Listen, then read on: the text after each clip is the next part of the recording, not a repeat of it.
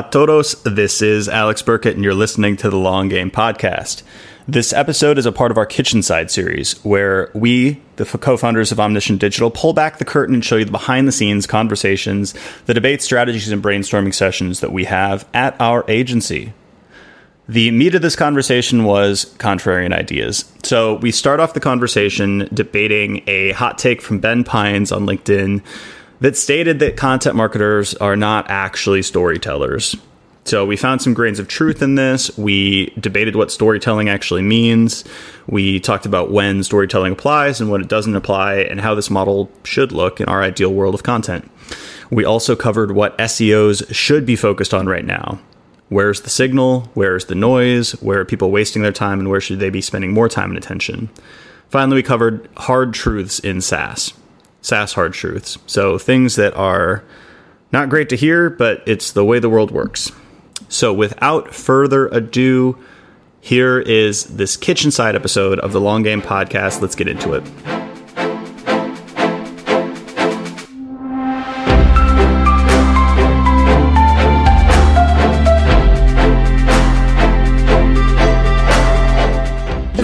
I just don't to automatically record. Yeah, Go. That's what I always do on my interviews, because I feel like the countdown timer really makes you aware that you're on camera, and it's like, how do I start? It's like you go out on stage and the lights are shining in your eyes. You're a deer in the headlights, and you're like, be entertaining, go, say something funny. It's like it all of a sudden introduces a cold start when you had already started in a way.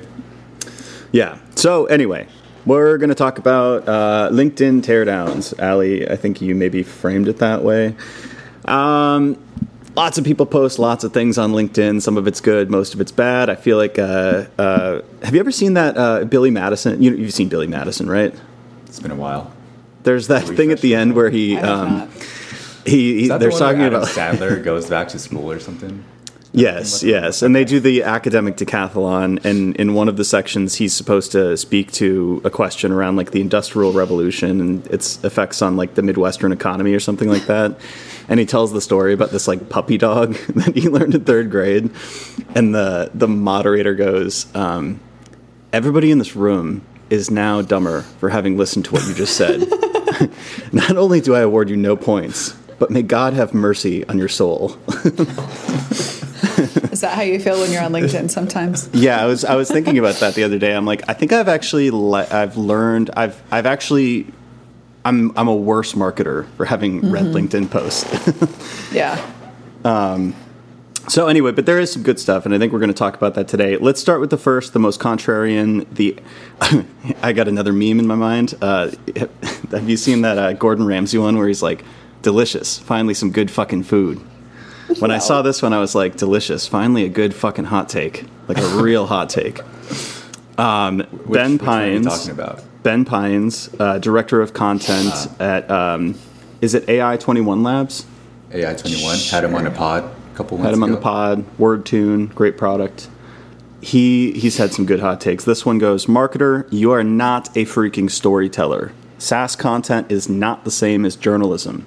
We are not telling stories. That is not the main thing. We are targeting people who search for an innovative perspective that can help improve an aspect of their work. 1, they want to succeed in their work. 2, they're looking for experts who have experienced a similar situation. 3, they want to learn from your experience, try it out for themselves. If there is no problem solution in the article, they won't read your blog. Thoughts? I feel like innovative perspective and learn from your experience, like those could be stories. But to just tell stories as a SaaS blog, I don't think that works. I think that goes into the whole media company thing where, like, sure, you can have a whole series of telling stories. I think if I think of examples, First Round Review comes to mind. They tell some great stories in their articles, but it's also filled with tons of actionable stuff from their first-hand experience. It's not just telling a story. Yeah. And maybe, I don't know, maybe we're talking about format or something, but I'm looking at the comments here and people are kind of putting them on blast around like, storytelling is everything.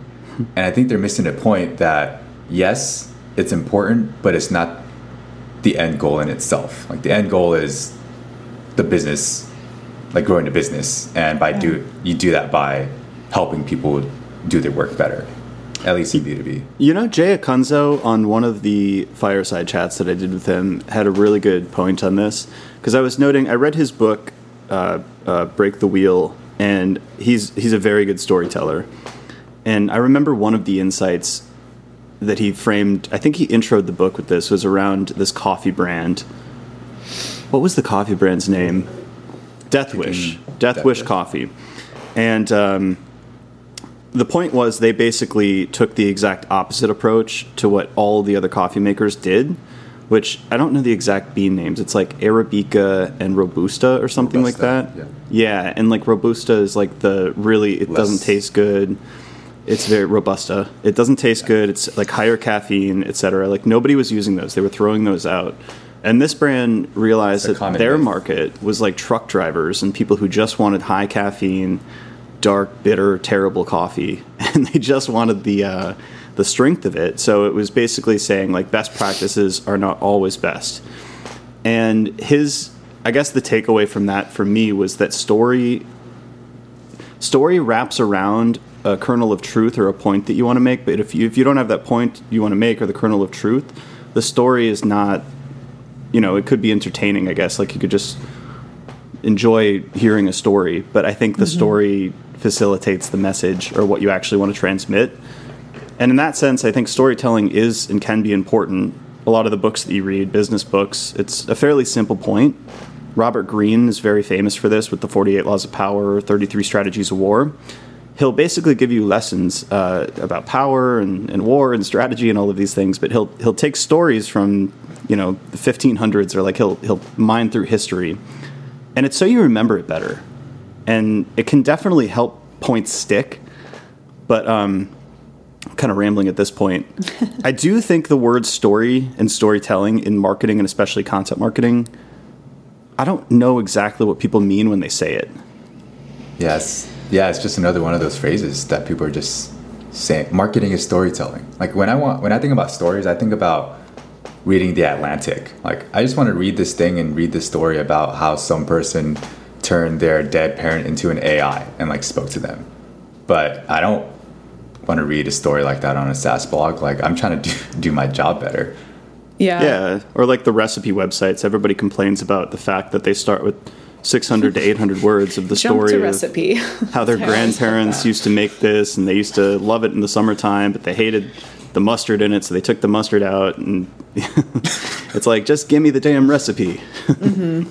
I agree with what you said, Alex, about how it's just one way of delivering information, and maybe it's a bit stickier. That's what some of the commentary below his post is saying, is like, well, story is simply a framework. Like you can still deliver the problem solution piece of content just through that method. I will say, I think that this is a symptom of so many journalists and creative writers entering the field, is there's a disconnect with like what they used to do, and what they used to do was really fun and very creative. But like David, you said, it's a whole different world in a way. Like there's a whole different purpose to that content.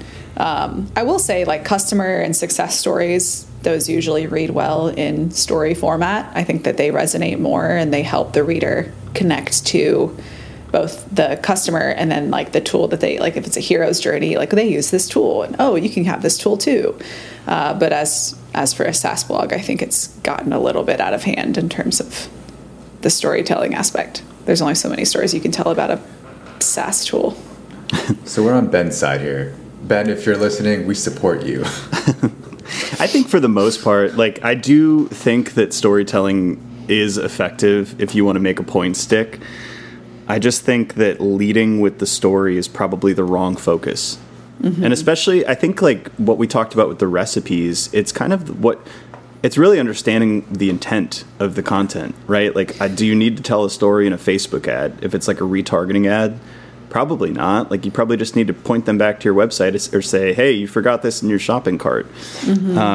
Now, if you're telling a story if you're making the contrarian point that, artificial intelligence is actually going to save the world, it might help to wrap that up in a couple historical anecdotes that show, oh, this has happened before. Like, people become fearful, and there's like the Luddites, and then there's I can't remember the words that I'm using Mark Andreessen's essay, but he pulled from history and was like, in these situations, this same thing happened, therefore we're seeing this play out again. So it kind of like, it made it stick a little bit more. Yeah. Or as a way of like relating to your audience. Like, I wrote a bunch of long form pieces at HubSpot where I would either intro with a personal anecdote or weave like a story throughout as a way of being like, I know what you're dealing with. Like, I've been there, or like we've been there. And like, now that we're on common ground, like, here's the solution I'm providing, or here's how I'm answering that question that you originally Googled.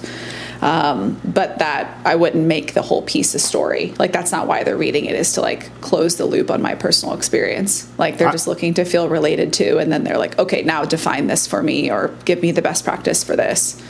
I really like, I don't know if maybe that's like a micro story. I really like it like midway through the article when somebody injects themselves into the story, or like somebody they know, or some like, hey, like here's, like we're pulling a little aside. It's like almost a parenthetical. You're telling somebody how to set up Facebook ads or something like that. And then you pull this aside where you're like, yeah, the first time I tried to do this, like I made this mistake and it almost got me fired and blah, blah, blah. And then you go right back in. Like I actually do really enjoy those. Yeah, that's an anecdote then, not a story. Yeah. What is a story? What? A story for most marketers is just like a long introduction where you speak in prose. That's how I've seen most people kind of invoke that. Like, once upon a time, blah, blah, blah. Part of a story? Have you written SaaS poetry? Is that a new thing? ChatGPT can do it. Please no. So, any other thoughts on storytelling? No, but these people are solid heated. take from Ben. I think when a hot take like that gets people writing paragraphs in response, like, it's really interesting to pay attention. And for people who are on the storytelling side, like, maybe it's something worth revisiting, like that belief and what you actually mean when you say marketing is storytelling. Because when I hear that, I'm like, that doesn't make sense. Like, I mean, it doesn't make sense in so many scenarios, like programmatic SEO. It doesn't. You don't need a story. Nice. Like, it's a nice little kitschy thing to say, but I'm just like, what does it actually mean? I actually think that most of these hot takes, and I know we'll go through some more here in a little bit, I think they're not black and white. It's just one way of thinking about all of these like nicknames and acronyms and things that we talk about like in passing. But then once you unpack the comments, you're like, oh yeah, I didn't think about it that way. Or like, this is how I define it, and these people are coming from this angle. So I would never take any of this stuff at face value. I do think that there is a large swath of information and advice given online that has a moral tone. And I've talked about this before with kind of the media company and creative brand types of things. It's like, be human, like, don't write for the algorithm, write for the humans. And it's like, yeah, of course, because the human's going to read that, but also like the human's not going to find that if you don't actually optimize for the algorithm. So you got to do both, and that's totally fine. Like, but it sounds benevolent to say be more human, right? It sounds benevolent to say be more creative. It sounds awesome to say like you got to be a storyteller because humans are storytellers. And you see this in all other kind of spaces, not just content marketing, but like in conversion optimization. There was always this chorus of like, do the research, know the customer, talk to the customer. And like, I always find myself just like passing by. It's like, yeah, of course. Like, you sound wonderful for saying this, but I don't think it's actually helping anybody. Yeah. I think from my experience, people aren't even doing it. They're saying it, but I don't think everyone's actually doing it. And people will agree that you should do it. But it takes a lot of time to set up time with customers and all of that stuff. I'm like, and from my experience, people are not. They're just, I'm like, where did you come up with this idea? And it was like, oh, I saw this other company do it, so I wanted to test it out. I'm like, this was not validated by anything besides seeing a competitor do it. Yeah, the dumb little chip on my shoulder is always like wanting to take the opposite side, because you can always find a case for it. It's like when people are like, don't copy your competitors. I'm like, I've done it once or twice and it worked. Not every time. You don't want to copy the entire business strategy or their entire SEO strategy. But like, I remember when I was doing a CRO consulting engagement way back in the day for a candle website, and I did all the customer research, conversion research, and did all these well-researched tests, and they were all flat. And then I just looked at another e-commerce site that had this really cool Instagram widget. It was like UGC content, and it works really well for candle brands because it's very aesthetic. And I was like, oh, let's just copy that. And it worked. And I was like, oh man, like zero customer research went into this, and it actually was really successful. Someone's listening to this and they're going to take it at face value and be like, let me just go copy my competitors because that's what Alex did. I'm just saying. Okay, so let's move on to the next one. Casey Hill had a post that's all about hard SaaS truths, which I really like these. We did one, Peplaya had like hard leadership truths, and I think that was a really cool segment that we did. So we'll go through these one by one, maybe? Yes. Let's do it. Some managers are just bad, but the good ones are often about fit. Certain folks thrive under a Steve Jobs or an Elon Musk. Others would be gone in a month. Good leadership is about building a team that is symbiotic with your management. Yeah. I think we've experienced that firsthand. That's very true. I think that's obvious. That's pretty straightforward. A lot of teams are massaging the numbers. We have 10,000 customers, might mean that they have that many free and paid users. They really only have 2,000 paid. We work with BMW, might mean they work with a single BMW dealership. Our NPR, NRR, sorry, not NPR, is 110%. If we just exclude that pesky small business cohort, which is 20% of all of our customers. Take public numbers with a grain of salt. I like this one. I like this one a lot. Case studies are often bullshit, right? Except ours. Not ours. We show charts. Very proud of our work. We don't just increase traffic, you guys. We do much more. Well, there's a lot of bullshit online. Like, I don't think this is like, you always have to like think, all right, this person is trying to make themselves appear strong and successful, etc., because that generates social proof, that generates trust. Taken to the extremes, I saw John Henry just called out this SEO tool because he literally found that all of their testimonials on the site were just fake. Like, they were just he reverse searched the images of the people, and it was like these generic stock photos, and was like, all right, this is not good, right? Massaging the numbers, I think we've all seen that. Yeah, 100%. Oh, yeah. I mean, I might have kind of done it myself a little bit. Internal pitch decks, making a case for things, kind of fudging the numbers, rounding up a little bit. Yeah, little white lies. I'll admit to that. Tell us more. Do you have any specifics? Yeah, it'll be like, if I'm trying to make a case for something that I strongly believe in, and I wanted to reduce skepticism, I might exclude some data points that are like, it's important to know, but it would distract from the big picture. Mm-hmm. It's kind of like we've talked about how if we put certain things in front of clients that aren't even the key thing for them to care about, it ends up being 30 minutes talking about something that doesn't actually matter. It's similar where, like, I'm not like making up fake numbers, but I'm excluding things that are just going to be distractions that don't actually make sense, which might be different from what we're talking about here.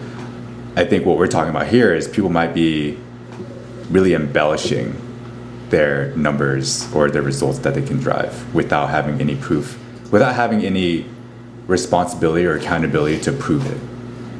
And I think that's probably one of those truisms, just generally speaking. Like, people generally on their resume are going to take more credit for the numbers that they had a role in moving, but it obviously wasn't like just due causally to themselves entirely. The same is true for companies and case studies. You see that with agencies where it's like, oh, we drove this growth and it helped the company get acquired, and it's like there's a lot of there were a few other factors going on in that acquisition than your PPC campaigns. So I don't know. And I also think the flip side is that internally, actually, I've seen a lot of companies who do have really impressive numbers who aren't updating them and are actually underrating what they're doing. I see a lot of candidates who come into our job roles who don't even give points of proof. So I think the opposite is also true. Yeah. Yeah, I would say, like, folks that are in transition right now, like, I've talked to some candidates who didn't bother to, like, make note of their impact before they transitioned out, and obviously you don't have access to that data after you leave. So that's definitely really important, is to make note of all that stuff. Because that's what we pay attention to. It's the numbers. Yeah, it's almost like it's the first thing you notice, and then your second order questioning is around like the details on the number, but like the number does attract your attention. Yeah, just be ready to back it up. All right, so every founder thinks their team is filled with A players. In actuality, A players are very rare and often heavily fought over. If you have a true A or A plus player, they are changing the trajectory of your business in 12 months or less. But you can have a good team with efficient B players that are worth far more than what they're paid. Efficient B players. How would you guys define A player? I think it's kind of like the 10x engineer concept. There's probably a bell curve, like a normal distribution of employees where most people are Cs. Some section is D and B. That's a little bit smaller than the C players. And then A and F players are exceedingly rare, probably. And F players are probably more rare than A players. Or sorry, the opposite. A players are probably more rare than F players. But I think it's probably like the top 1 to 5% of people are probably A players. And a lot goes into the fit, too. It's like, I don't think you're just like generically across the board, like you would be talented at every company. So there's sort of like employee company fit. Like, I feel like I've been an A player at points in my career, but not at all points and not at all jobs. Yeah, I've been asking this question in our screening interviews of how would your past 3 managers rate your performance on a scale of 1 to 10? And I had to answer that question for myself, like, because I'm like, if I'm posing this question, I want to be able to answer it. And I was like, I think I would give myself like a 7 or, a solid 7 at my last job, because I know I can be an A player, but due to other circumstances, like I couldn't be that high caliber because of whatever thing's blocking me. But my other job, I'd be like, I'm a fucking 9.5, because and when I think about A players, I'm thinking about people who are pitching new ideas, like asking for forgiveness, not permission, moving forward with things, proposing new and better ways to do things, and taking initiative, versus others who may be waiting for directions, or like maybe that's just more of a confidence thing. But that's where I think B players who just haven't realized their own potential can be really important to building an amazing team, because with some encouragement, those folks can become really dangerous and like really influential. I don't see A player as synonymous with like the perfect employee. Like, I think for folks that are always pushing forward and always asking for forgiveness or just like taking initiative, I think some folks leave a bit of a mess in their wake or they don't do things like all the way. They just get it done, which is important, especially at the stage of the business that we're in and some of our clients.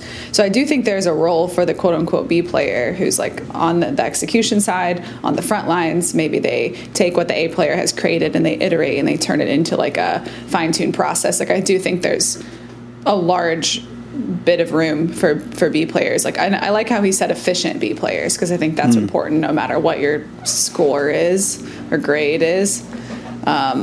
But yeah, I definitely agree with this, and I think it's important to notice fit too. There's different strategies on this too. There's a famous book about Netflix culture, No Rules, I believe.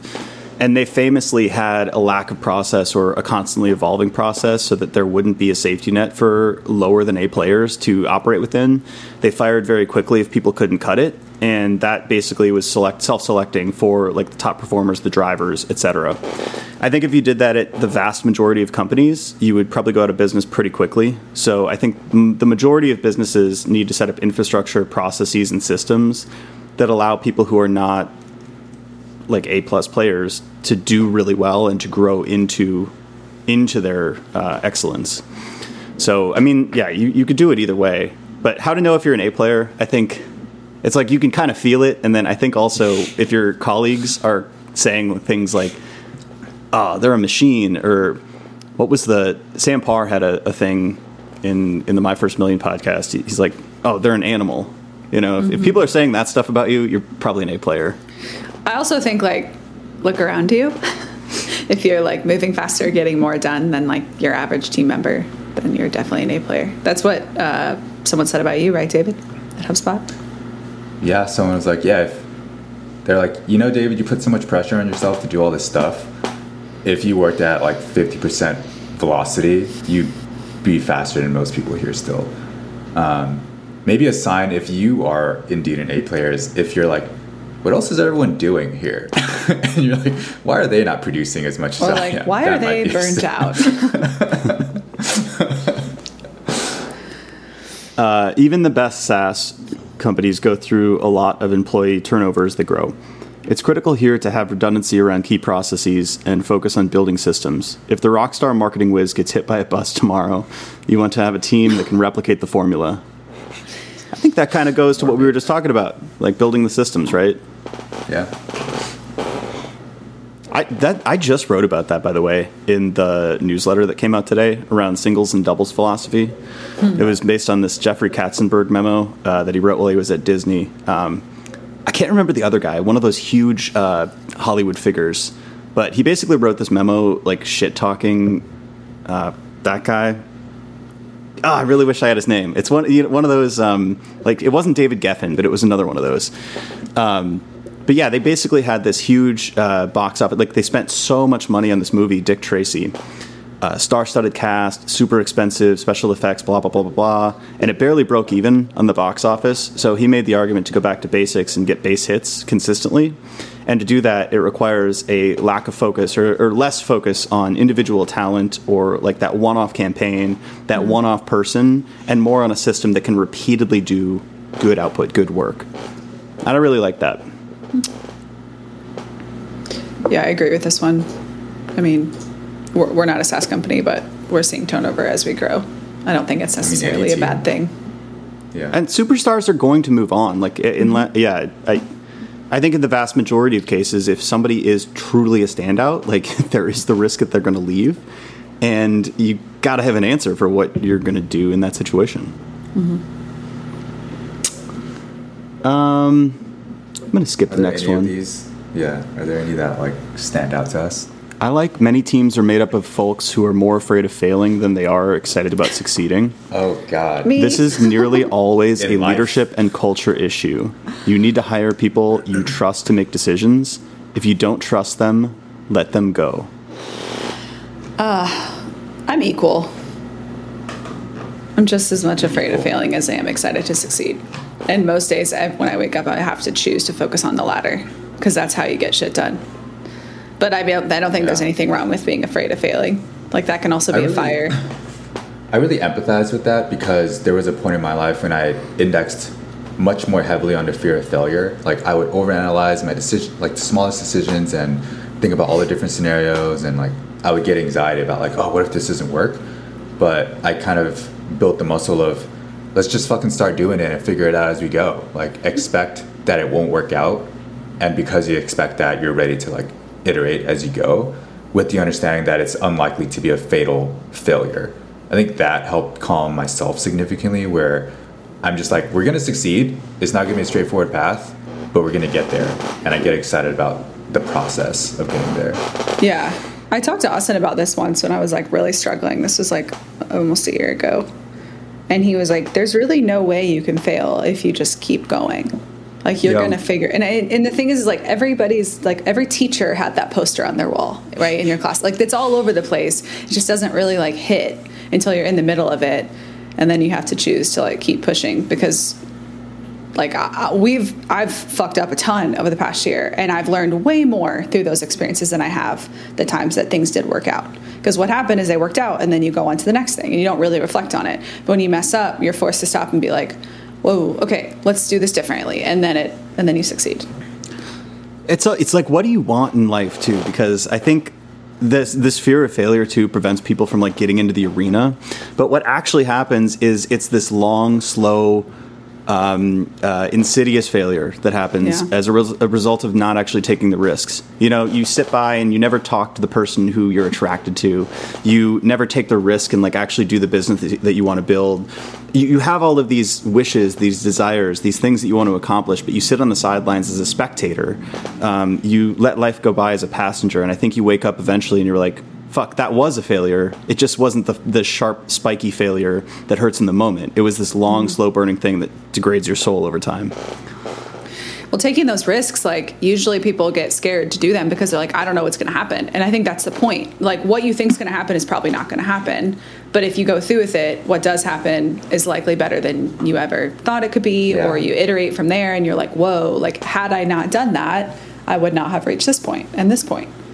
I think also unpacking what risk means, like risk is probability. It's not like a just nebulous, this might go wrong. It's also looking at what is the probability this goes wrong and what's the extent to that of that failure. Magnitude too. Yeah, probability, exactly, like magnitude. What's the magnitude? And it might be a very low probability of failing, and even if it did fail, it's not fatal. Like you're gonna learn and move on. And I think because people don't unpack that, the idea of risk and the idea of failure feels so nebulous that it paralyzes them. But once you start digging into like, well, what are all the things that could go wrong and what's the probability and how bad is it, that helps you make it more tangible and be like, actually, that's not a horrible situation. And I think our job is to really coach our team and help them get over that barrier, because there's sort of a threshold where, at least in my experience, there was a threshold of once I accepted that, I was able to go so much faster. But some folks don't hit that, like, I guess, activation energy to overcome that threshold and just start moving forward. I really don't like the, this is kind of like slowing down in culture a little bit, but I really don't like the fail fast culture though. And like the embrace and celebrate failure thing.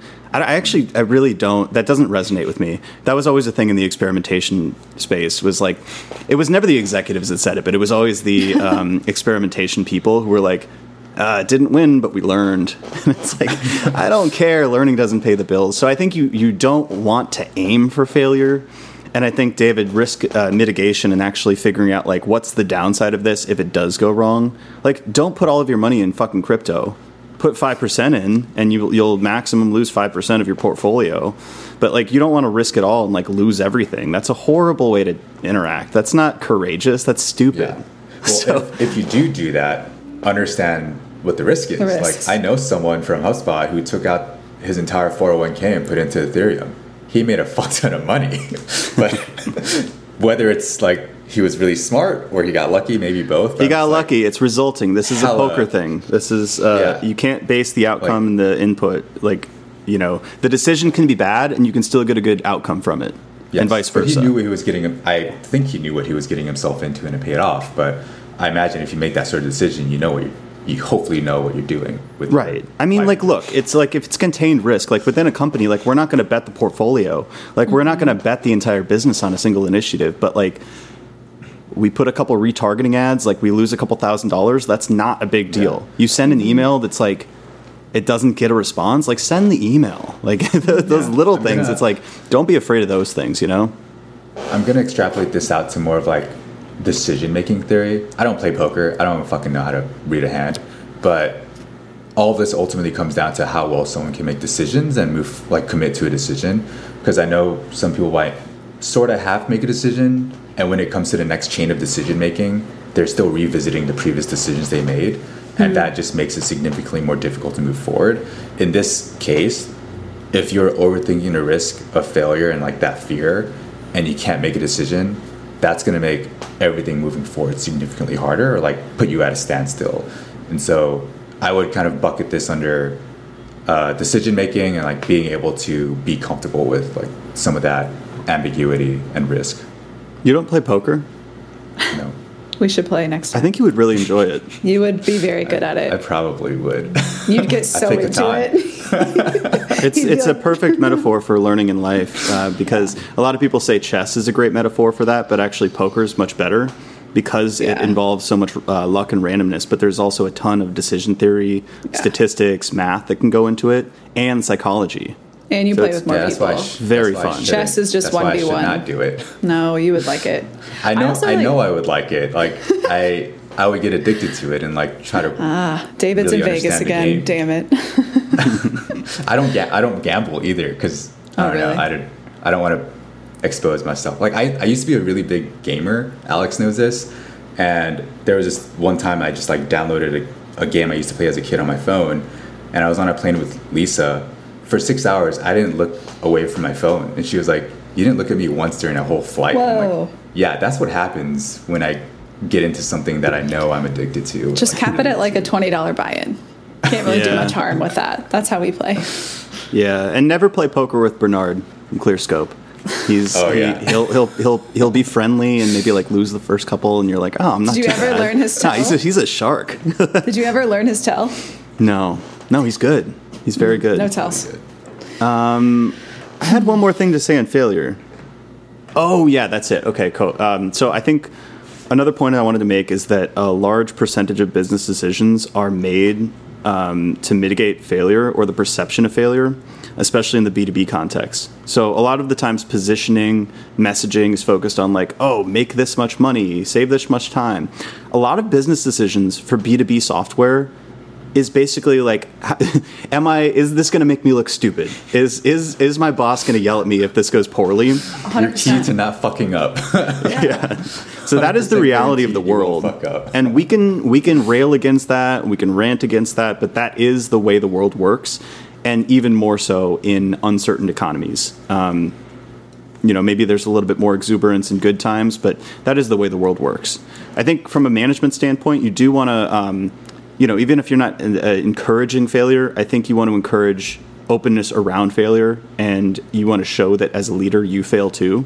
Because I think one really big problem in most organizations, especially larger ones, is that the message doesn't come across. Like, you don't talk about the times you fail. So you enter this arena of success theater where everybody's afraid that their head is going to be on the line if they even say that they did something that didn't work. So I think that may be what he was going for with this too. Yeah. Be careful. I didn't read this before. Did you not see that? I thought you saw that. Yeah, I didn't. Be careful about a, quote, culture of failing. Everybody looks good in the boom times like 2021. When it gets tough, you have to keep a finger on KPIs and standards more than ever. If marketing is struggling to generate pipeline and sales is struggling to convert and the executives are struggling to hire and product is struggling to meet timelines, pretty soon folks can get comfortable in a culture of failing. Quote, it's not my fault we aren't growing. Look at insert other departments here. Oh, we just said that. Fuck failure. Yeah. Like, I don't want failure. No. I want honesty around failure, but I don't want to aim at failure, and I certainly don't want to build a culture where it's like fine to fail all the time. Or just finger pointing. I think you give someone like 5 minutes to talk. Like, not really, but it's like a short period of time. Like, you failed. What did you learn about it? What are you going to do differently? Earlier this year, we owned whatever we owned, and we spent a little bit talking about it, and we're like, cool, what are we going to do about it? And then we like iterated as we learned more. And so it was like, you definitely want to acknowledge it and be authentic, especially like from leadership. But you can't stay there. Like, where do you go in that zone, Anything else on these? No. I think that's pretty solid. Let's go next to the SEO tips one. So this actually I really enjoyed because a lot of SEO LinkedIn and SEO Twitter is ridiculous and unhelpful and vapid. So this is Daniel Foley Carter, SEO evangelist from 1999. Things that an SEO you should be doing right now. Spending less time on ChatGPT to do the work. Trust me, AI is incredible, yes, but it feels like there's just more emphasis on AI than there is on actually learning about what Google is moving towards. Ignore that. That's obvious. Fully absorbing and learning about what helpful content is, what constitutes as helpful content. I'm just going to read like 3 or 4 because they're all kind of related. Yeah. How to measure helpful content. So as you and your team create content, you're able to measure impact and repeat, edit, evaluate, and repeat. I said repeat twice. Learn about information prioritization. This goes hand in hand with helpful content and user experience. As helpful content algos evolve, it's key to understand that meeting a majority of your visitors' needs is more likely to result in higher rank. So I guess all of that's about helpful content. I've been answering this question more frequently again recently, and on prospect or like sales calls, and people are still asking, how and are we using AI to produce content? And at this point, I feel like it's a trick question because my answer is pretty canned at this point. Like, we use generative AI tools to help us with the research and ramp up on industries that we're not familiar with. we use it for help with editing, but it doesn't have a significant role in the output. And the response I've been getting is like, cool, same experience. Like, yeah. I agree with that. It's like they're not expecting you to use it like to write a whole article anymore. Mm-hmm. And if you do say that I imagine if you do say it's a significant part of your process, they'll be like, wait, hold up, what? I think that was a big mistake that a lot of people made. And this is like, we talked about being an early adopter before and how my hot take is that it's overrated in many cases. But I think a lot of people went really in on AI forward, and AI to me like was never the value proposition. It was always an operational efficiency booster. It was never you don't say, like, in your question, it's like, who fucking cares, like, how we're using AI? If the content is good and helpful and works, like, what would it mean to you if we were versus weren't? You know? Does that change the results that you're getting? So I think a lot of people made the mistake of being like, oh, I'm an AI expert, I'm going in on AI. And it's like, yeah, but what are you doing? Like, what is what you're doing working? Like, I don't care that you're using AI to create it, honestly. Yeah. And we'll probably get into it later, but I've been using the idea of the EEAT and information gain a lot in my conversations. And like, by nature of how LLMs work, the content that these tools produce has no information gain. It just summarizes what's already available and therefore not adding any value. And so, like, again, we don't use it. Yeah. Like, for a significant part of the process. We only can get that through first-hand experience, which is through subject matter expert interviews. And I go down that route of how we're making the content valuable and all of that. So I think a couple months ago I was having trouble speaking to those things, but there's a lot more clarity now. And I feel like if an SEO is still spending a little too much time on how much they're using AI, they're probably focused on the wrong things. Mm-hmm. I'm reading through a lot of these other things on Daniel's post, and I do think that he is actually right on all of this stuff. A couple more include understanding end user engagement, scroll behavior, click mapping, reports in GA4 to understand basically UX signals, right? Fully absorbing and learning about double EAT. He talks about information gain, especially in your money, your life content. My one thing with a lot of this stuff, and again, I do think that he's right with what you should be focusing on, but I think in memes, so forgive me again, but it's like that midwit meme where isn't this stuff just good content, and haven't we been doing this for a long time? We have. Right, but like, I guess like this... The royal we? No, us three. Wait, no, our team. Just us. I think these algorithm changes matter. I think they do in the margins mostly, but almost in every case, changes to Google's algorithm just go back to like, is the content good? Does it have good trust signals, backlinks? Like, can you demonstrate your expertise? Like, I don't feel like any of this is rocket science. I think it just comes down to how people have been educated and trained on like writing or producing for search. Because if the starting point is like, look at your competitors, look at Google, look at keywords, like all that stuff is super valid. It should not be step one. Like, that's not how I produce strategy. Like, I spend time watching a product demo, talking to the product team, talking to the sales team. If I can't get in front of the customers, I talk to customer success. Like tell me about all the common shit, the things that we know, and then you use the tools and you use the environment through which people will be finding that content to then optimize. To me, like, it's the same SEO sandwich thing I've talked about before. It's like the bread pieces, like, it's just the middle that you think about the optimization. You don't necessarily ideate through Google, in my opinion. Maybe it's like a second or a third order effect, but that's not how you produce helpful. I mean, how do you know what helpful content even means if you don't know what your like readers or your audience are wanting to read, or what they're looking for, or what your sales team needs to make money for your business? So it's clear cut to me. But I was educated differently, and obviously I've learned a lot through the agency. I always just think, like, I always go down to the first principles, and it's like, why would someone read this? Like, just fundamentally, why would they read this? And if I don't have a good answer for it, it's probably not good content. Yeah. Well, that's where, like, I don't even need information gain scores. Like, I'm just like, why would somebody read this? Yeah. Well, that's what's funny you said about, like, the human thing earlier. Like, to us, it's like, duh. But I truly believe a lot of writers and content teams forget who's reading. There's like I don't know how, but they do. They're so focused on like the ClearScope score and the keyword ranking and the traffic number, which are all important. To me, they're just like milestones toward the finish line. Those are not the finish line. And that's what they're focused on. They're not thinking about like a person reading it and the experience and like, is this valuable? Would this lead to revenue? But they treat those like they're two different things.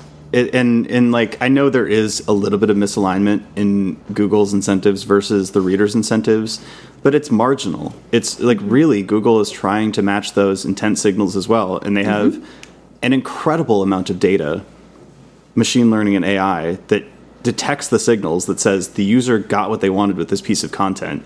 So it's like the fact that those things were dichotomous to me never really meshed. It's like it's not writing for the robot or the human. Like, the robot is trying to detect what the human wants to read. Yeah, and you use, like, robot inputs to up your chances of getting discovered and being read. But that should not be how you ideate or how you produce, you know?